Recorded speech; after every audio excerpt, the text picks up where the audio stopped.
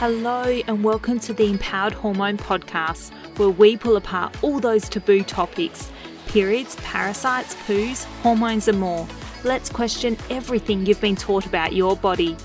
I'm your host, Sheradyn Dekker, a gin-loving gut health nerd passionate about debunking myths on birth control, period pain and IBS.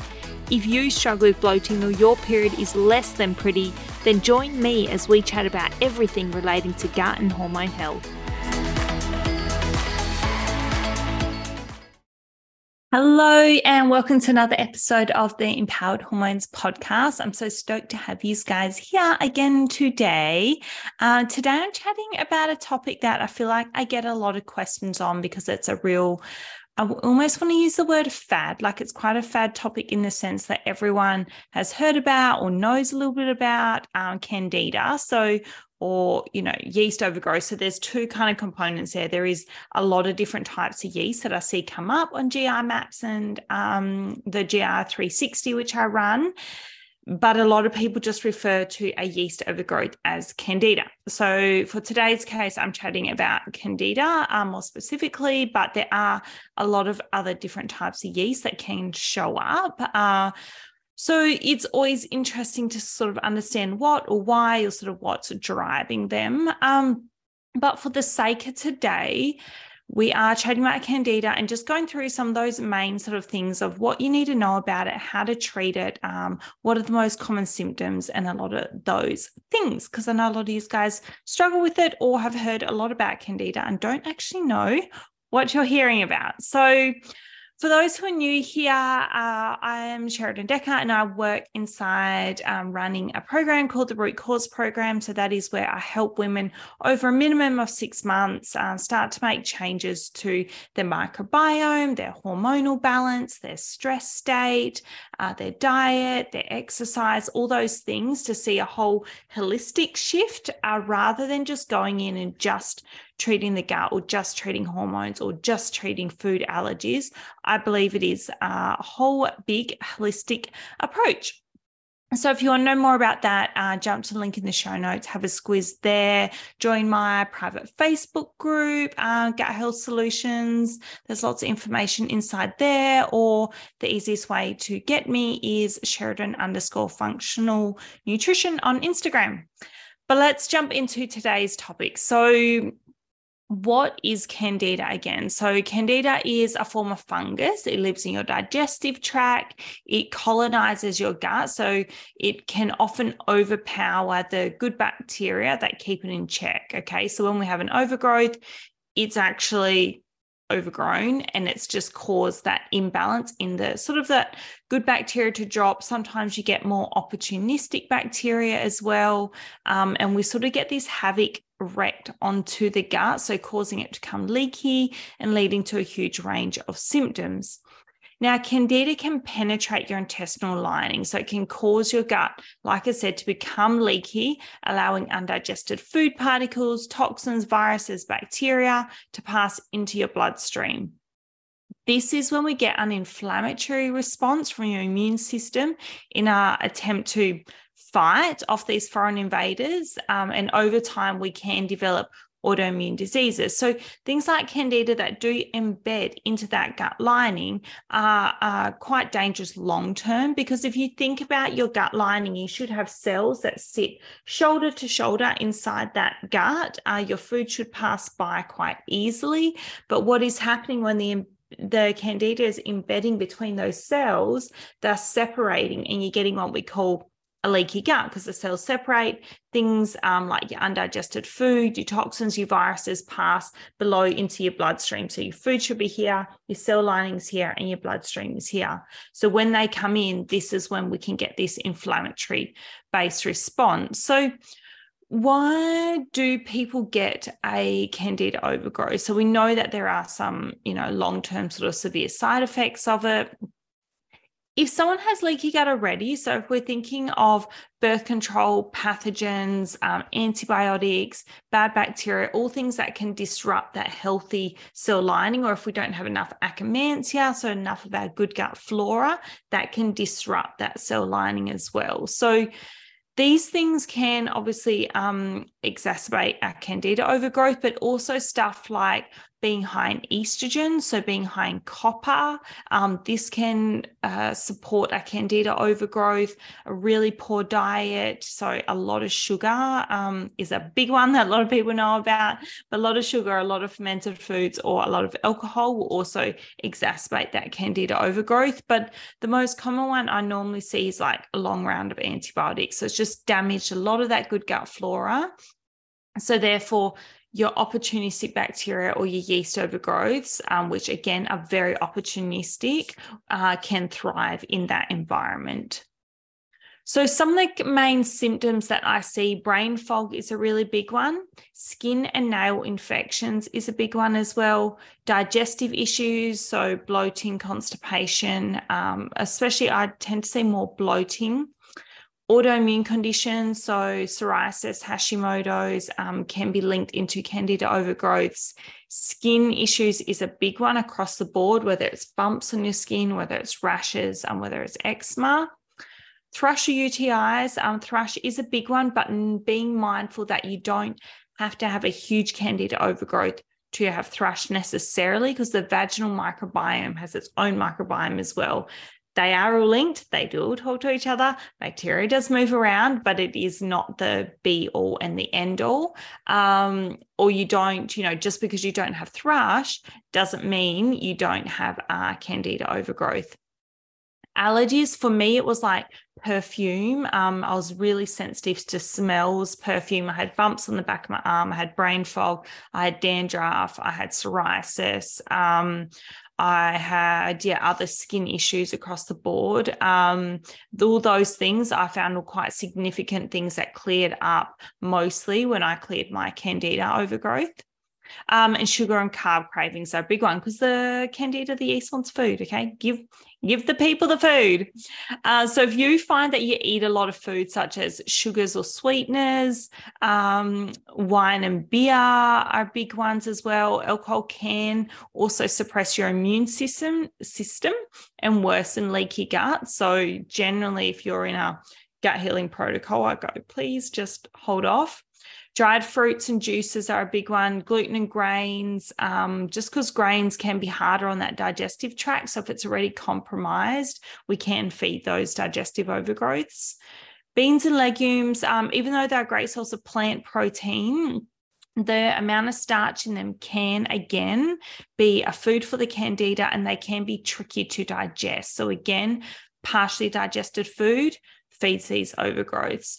And then also fermented food. So a lot of people think that kombucha is the be all and the end all for gut issues, but I personally believe that anyone with a candida overgrowth should avoid fermented foods until their yeast population is under control, because we don't want to add more yeast or more ferments on top of already fermentable bacterial-driven environment. Now, one of the most common concerns I see is that candida infections, and SIBO is similar in the sense these infections come back all the time. So if you're someone who's battling with stubborn and recurrent candida overgrowth and you've done testing, you know that's what you got. Some of the things you really need to refer back to is one, obviously a dietary point of view. So eliminating processed sugars, processed carbs, sticking to your whole food diet principles. I sometimes do like to use a little bit more of a paleo approach with a candida overgrowth. So even things like your rices and stuff, sometimes I'll pull back on slightly. Now, this varies because candida and yeast are very opportunistic in the sense that they will thrive off fats and stuff as well if you pull away their carbohydrate source. But doing some dietary changes and removing some of those real high fructose or high sugar things is going to make a really big difference. And across the board, because we're not just thinking about candida here, we're trying to change the whole microbiome state. So more fresh fruits and veggies, more of your prebiotic type rich foods, your herbs, your spices, a little bit of nuts and seeds, those things, that your berries, stuff that's high in polyphenols is going to help refeed that good gut flora. Have you run a stool urine test? Do you know 100% it's candida and it's not bacterial or pathogenic? So you do need to know what you're dealing with first and foremost. Also, if it's recurring, have you addressed the leaky gut? A lot of people go in like a kill phase and they remove the bacteria, they remove the yeast, they remove the candida, but they don't address the underlying leaky gut, which is just going to leave these reoccurrence. And that's the same as supporting that upper digestion as well as the lower digestion. And this is a real common one in SIBO. People don't, I guess, go all the way back to creating good stomach acid, looking at zinc, looking at B12, supporting that whole digestive environment. So you're always getting this partially undigested food coming through, which is then what's feeding candida and feeding SIBO and feeding these overgrowths. So one of the most common questions I get asked is, how do we test for candida? So there is actually a spit test you can do at home. It is non-specific. You can Google it, Google candida spit test. But you can also do a blood test for IgG, IgA, and IgM candida antibodies in your blood. So this can be confusing, as candida can lower your immune response, giving you a false negative. So I prefer to use either the urine oats test. So this detects a waste product of a candida overgrowth, and an elevated amount of this obviously means you have an overgrowth, or a GR360 or GR map, a comprehensive stool test. Okay, so this is my favorite test as it kind of measures the different types of fungi and yeast, but also those influencing factors around why you have a candida overgrowth. So parasites, poor liver function, what bacteria is in there. So I think it's really important to sort of have that whole that whole digestive picture, that whole microbiome picture, that whole stress picture, that whole liver picture,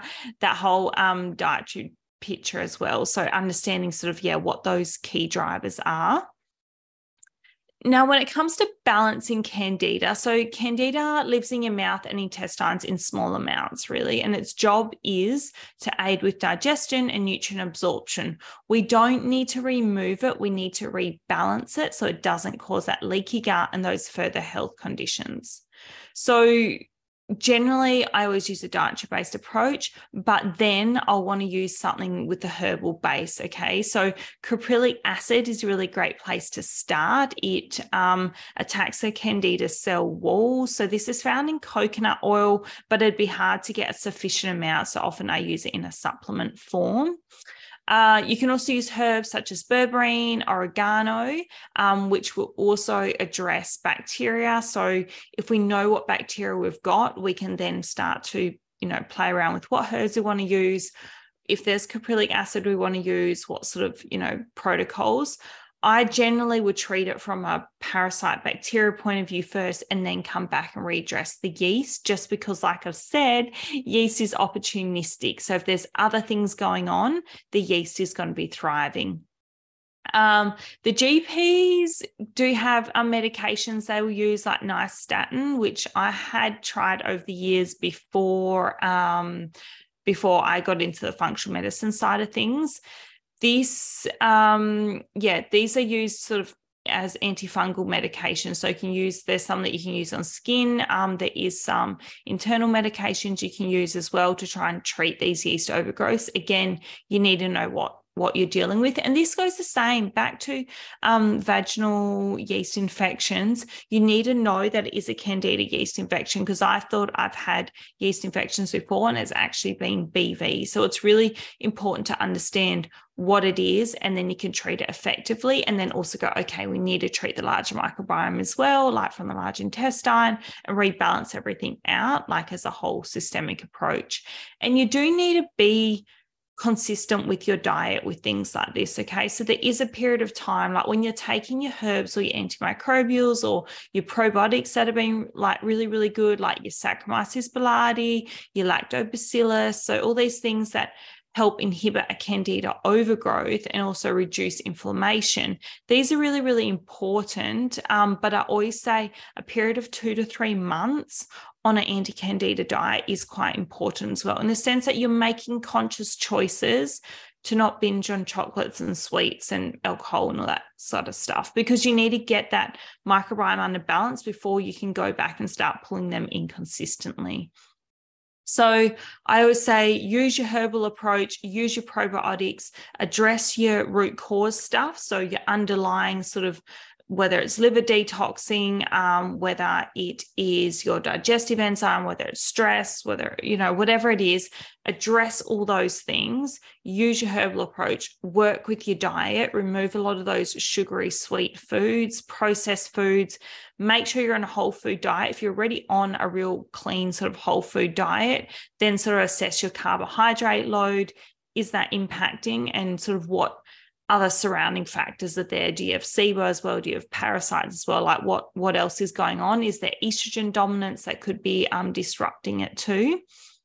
So understand all of that, follow your dietary principles. And then when you come off your herbs, then still staying and following that dietary principles for about a month and make sure your body is sort of readjusted quite well. And then you might be able to go back to drinking a bit more again, or having sweets more regularly, or whatever it is.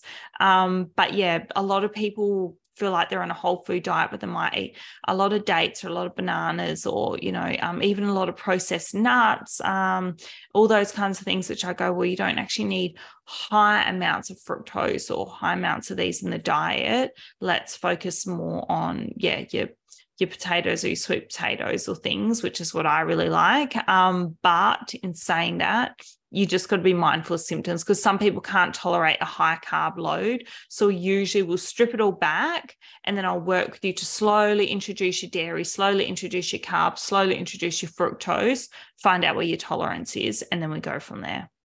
So I hope that was helpful. A lot of information around yeast there, but my big thing is please test, don't guess. Like, that's really, really important.